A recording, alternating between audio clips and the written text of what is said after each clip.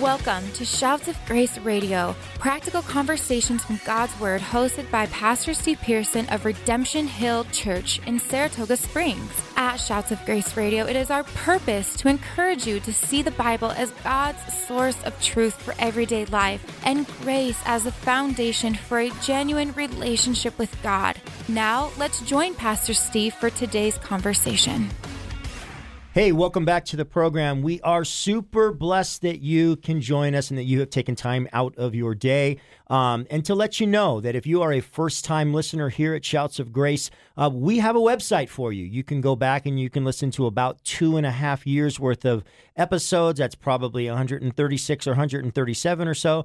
And that website is shoutsofgraceradio.com. That's shoutsofgraceradio.com. And if you are a return listener, we want to say thank you for your support, and always we want to give a shout out to Key Radio for the use of their studios here in Provo, Utah. If you are a first-time listener to Shouts of Grace and you don't know what the program's about, basically what we do is we have conversations.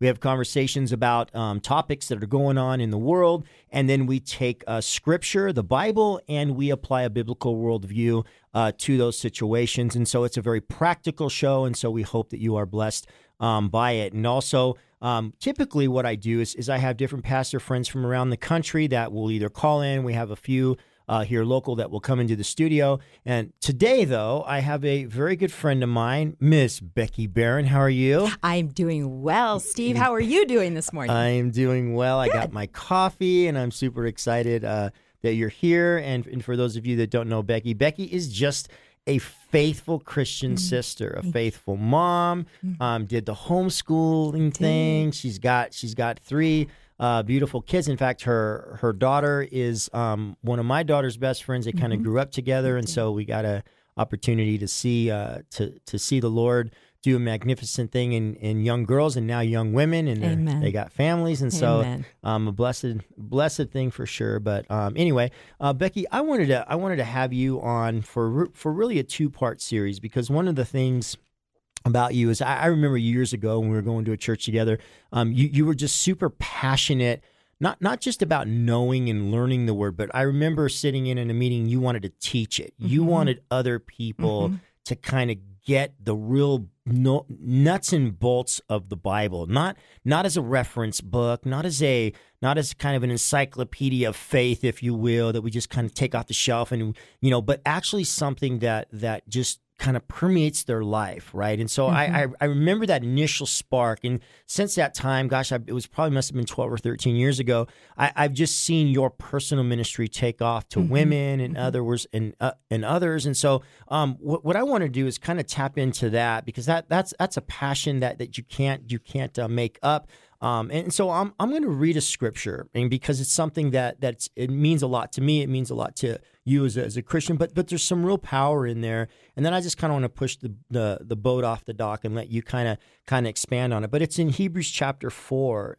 It's in verse 12, and it says, "For the word of God is living, and it's effective, and it's sharper than any double-edged sword. It penetrates as far as the separation to soul and spirit, joints and marrow. It is able to judge the thoughts and the intents of the heart." And Becky, when we talk about the Bible, to some people, the Bible's very intimidating. They don't want to open it. They don't want to touch it, right? Yeah. And for others, it's just a really good source of knowledge. Oh, it just teaches me about morality and things. But this verse insinuates that the Word of God is a lot more. So first, let me just ask you this. As a believer, you've been a believer for, over 30 years. Yes. What does the Bible mean to you? Oh, my gosh. I love my Bible. And I literally love it. I have marked it up. I always encourage people, even in this day of electronics, that if you want to use your Bible on a Sunday morning, like that's in your phone, that's great.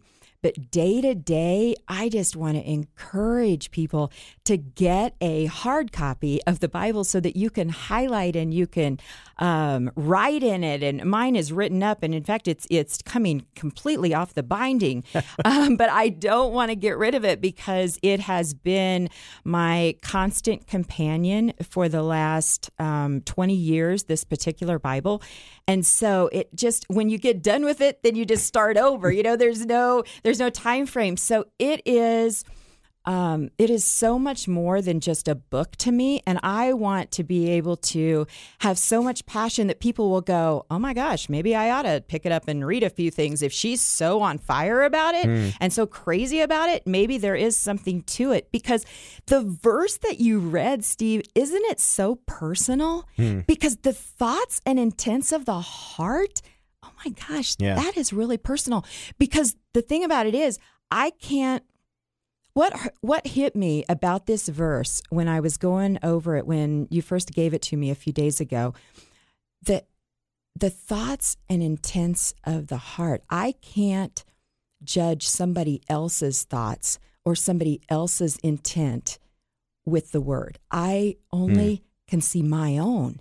And so it's like it's this, it gets so deep. And I think that might be so intimidating and so scary for people, but it's because they don't know our God. Yeah. Once you know him, that's not a scary thing. You can just throw open the gates and go, oh my gosh, Lord, just do, show me whatever you're going to show me and do whatever you're going to do because I can trust you. Yeah. And the only way we can trust him is if we know him. And the only way to know him is to know what he says. Yeah. Amen. And it says, I like what it says. It says, for the word of God is living. If you just stop there and you think, okay, gosh, these words aren't just dead words on a page. This isn't just, hey, we're tapping into antiquity here. Right. It goes beyond that. It's saying here of itself, it's alive. And so tell me about that. When I say to you, the word of God is alive, what does that mean specifically? So for me, it is, again, I go back to how incredibly personal it is because I'm in the Word every day. And I literally, not because I'm just so great and spiritual, but because that's just my routine. And so every day I get up, I have my cup of coffee, and I sit down with the Word. And sometimes I'll read a couple of verses. Other times I'll read a couple of chapters. I'm not a big fan of the read through the Bible in a year because I feel like that puts you on some kind of a time schedule. And I don't like a time schedule because although it's good to read through the Bible in a year, when I get done, I'm just going to start over. And so I just take my time, and sometimes I'll get stuck on just one verse and just go over and over and over it. But because I'm in the Word every day, it gives the opportunity for the Lord to speak to me so personally. Like right now, I'm in the Psalms. And so there are certain things that are going on in my life. Well, the Lord knows when I'm going to go through those things. And so it's an extra layer of a personal contact I have with Jesus by just having a verse that I don't coincidentally come to. I mean, that's where I am in the Word. And then I'm going through these things. And so for me, it is living because it speaks to me at different times and in different ways for where I am in my life. And that's right. And don't you love the fact that we don't have to memorize the entire thing? I mean, I've never been good at memorizing things. And so I am so thankful that the Lord wrote it down for us so I can keep going back to it and reference it. And I don't have to memorize it. Yeah. Here's what's interesting. Dead things and dead people don't talk, right? So they're quiet, they're dead, there's no life in them. And what the Bible's saying of itself is it's alive. Yeah. And so you've said several times when God speaks to me. And so the idea of being alive and active, as it says, or effective, is that it's a personal word that God brings to your personal life about how and what you're doing in life, how you're living. And you said something I think is so true. If you've been a Christian for any amount of time, you could be living your life and you're praying for something, God, what's going on? And all of a sudden you'll just happen to read something in Scripture that is alive and it speaks exactly to your situation. I remember, and I'll give you a perfect example. I remember not too long ago, I was struggling with some decisions we had to make in the church. And I was just like, oh, Lord, if I make this decision, people are going to leave. And it's just like, what's it going to do? And I'm in my prayer closet. And as I say it, and I've always said, well, our church is God's church. It's not our church. It's not my church. It's God's church, right? Those are words every pastor has to say, right? But then what happens is I get in a situation where I have to make a decision and people are going to leave. And so I'm like, Lord, what if the church folds? And sure enough, God comes to me alive and well and simply says to me through his word, and what is that to you? Amen. What is that to you? If it's really my church, what is that to you, right? And so I love the fact that God's word is active, it's alive, it meets us where we're at, it brings a word to our situation, to our heart, to our concern, to our anxiety in a moment, and it's just boom. But then it says something else, Becky. It says it's not only is it active and it's alive, but it's sharp. And it's not just sharp, it's a sharper than a two-edged sword, not a one-edged sword, not like a knife we pull out of our drawer and only cuts on one side, but the word of God cuts on both sides, meaning that when we put it into our lives, it does two things at once, right? For me, I've always looked at that as it both convicts and restores. It's a double-edged sword. It brings conviction on one side, but it doesn't leave me with conviction. It certainly doesn't bring me condemnation, but it brings restoration too. Talk about that personally in your life as you've seen God's word both convict you of something, but at the same time not leave you in a place of desperation, but actually brings healing at the same time, because it does both. Oh, it for sure does both. And that's one reason we don't have to be scared of it, right? Because the Lord's not going to leave us dangling out there with just, oh, you're terrible or blah, blah, blah, whatever the enemy's telling us in our minds. He's not just going to leave us hanging out there. He gives us something to hope and something to grab onto. The other day, it's probably been, I don't know, however many days ago, probably a week or two ago, it's kind of hard to be this season of life. You're coming into it where your children are getting older, they're becoming adults, and it is hard to have adult children. And as a mom, my youngest is 22, so I'm done with that parenting part. That's done. All of my children are older. My oldest just turned 30. Kelly, my daughter, just turned 26, 25, and then Colin just turned 22. And so that part of my life is done. And for a woman who has poured her life into her children, this is a season of rather difficulty for me, because the mind, will go all different places. Well, as I was reading a week or two ago, and I was in Psalm 92, and it says, let's see, beginning in verse 13, those who are planted in the house of the Lord shall flourish in the courts of our God, which I've already had marked in my Bible and go, oh, that's such a great verse. That's so neat. That's so neat. Well, I've read this verse a million times. The next verse, 14, says, they shall still bear fruit in old age. They shall be fresh and flourishing.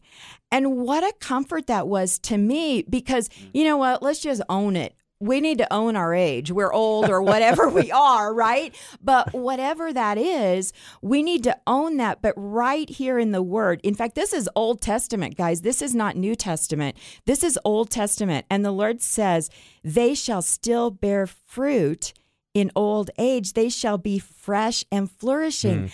Gosh, that is so much hope to me, because I am in this season of life. I mean, there it is. Yeah. But oh my goodness, what a blessing to run onto those words. Amen. And you talk about living and active and Amen. Powerful. I was like, whoa. And I've gone back to that so many times over the last week or so and just gone, that's right. That's right. Awesome. That's awesome. I love it. Hey, you're listening to Shouts of Grace. We will be right back.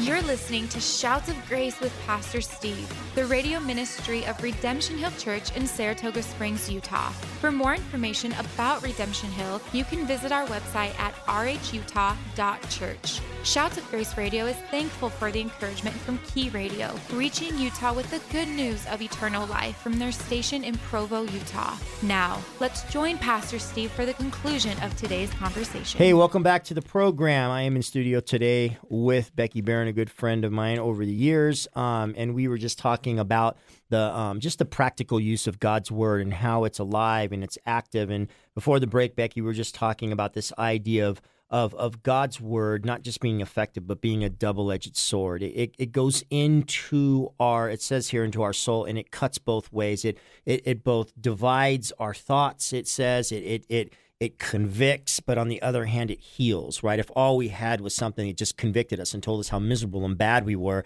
how invested would we be in going to something that just let us know what we already know, what we experience every day? Hey, you're really bad at this thing called being a Christian. Yeah. But it has another side to it, and it's a side of healing. It's a side that draws us close to Christ. And so I'm super blessed by that. It says that you started off the program talking a little bit about this. It penetrates as far as the separation of the soul and the spirit. The word soul there is where we get our English word psyche, or our mind. In other words, the word of God gets into our head. Yeah. Right? It gets into our mind. And I'll tell you what, I can't think of we're pre-recording this on Inauguration Day, and I can't think of a better time to apply God's word, because in my head, I have a lot of turmoil and a lot of concern. And so when I bring God's word in, let me give you a practical example. When Jesus says, "My kingdom is not of this world. If it were, my servants would fight." Right? So there's something about the word of God that gives me instruction to my mind, right? We're told in 2 Corinthians that we're to take every thought captive. And the reason is because if you reverse engineer what's said there, strongholds were arguments, and arguments started with a thought. And so, Becky, talk about the part of, in your own personal life, the need to take the word of God and apply it to the way you think, and the way, it's not just how to act, right? Well, don't do this and don't do that. Right. But we got to actually put it inside the head. Right.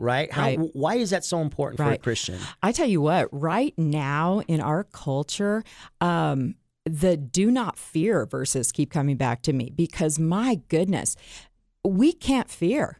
We cannot fear.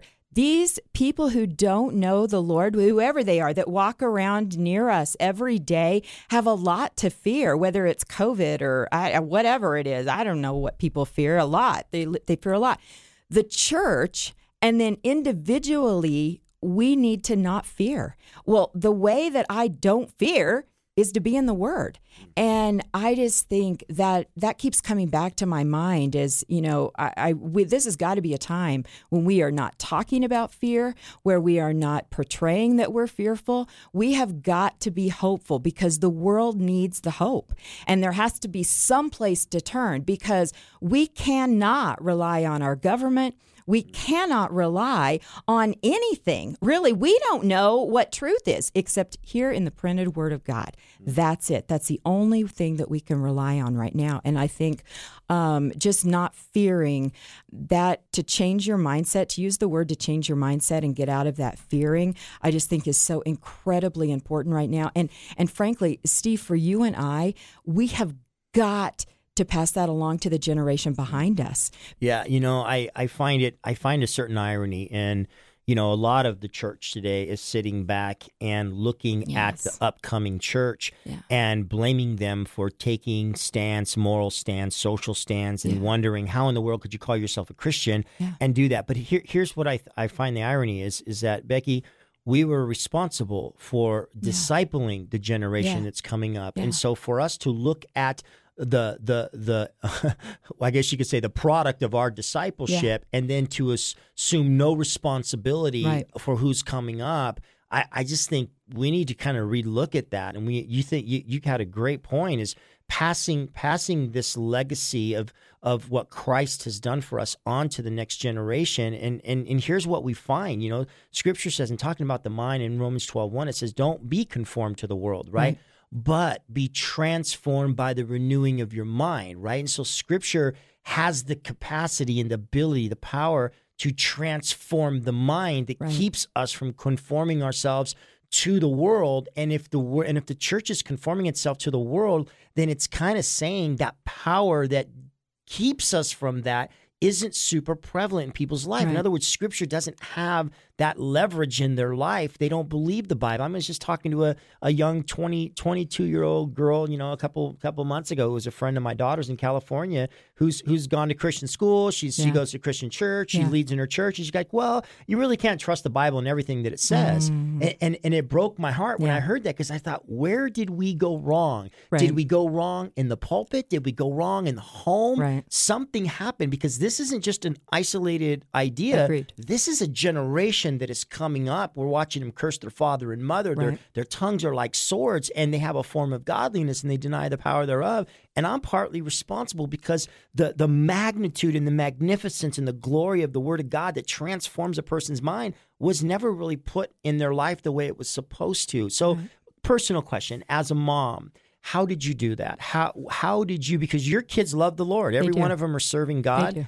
How did you personally do that to instill the value of God's Word, uncompromising, into their hearts and lives? I have been asked that before, and I feel humbled by it, because I hope, you never know. You have to carry on till the end, right? And your legacy, you got to just keep going, because your legacy doesn't end until you're not ready to write a parenting book. Exactly. Yeah, I'm not, because you just never know. My goal was that my kids would love the Lord and that they would love His Word. And I think that I hope that they saw me in it every day. I hope that developed something in them. One thing, I am really excited about the next generation, because I feel like they are not afraid to try things. And I think that is one thing you can say about the millennials that is incredible. Yeah. I think if something doesn't work, anything, whether, whatever it is, anything, if it doesn't work, they're not afraid to try something new. That's right. And I absolutely adore that in this next generation. I think it breathes life into everything, frankly. And I think it can breathe life into the church too. The church that we attend right now has a young pastor, and my oldest son is our worship leader. And so we have relatively young leaders. These guys aren't just kids, but in their early 30s.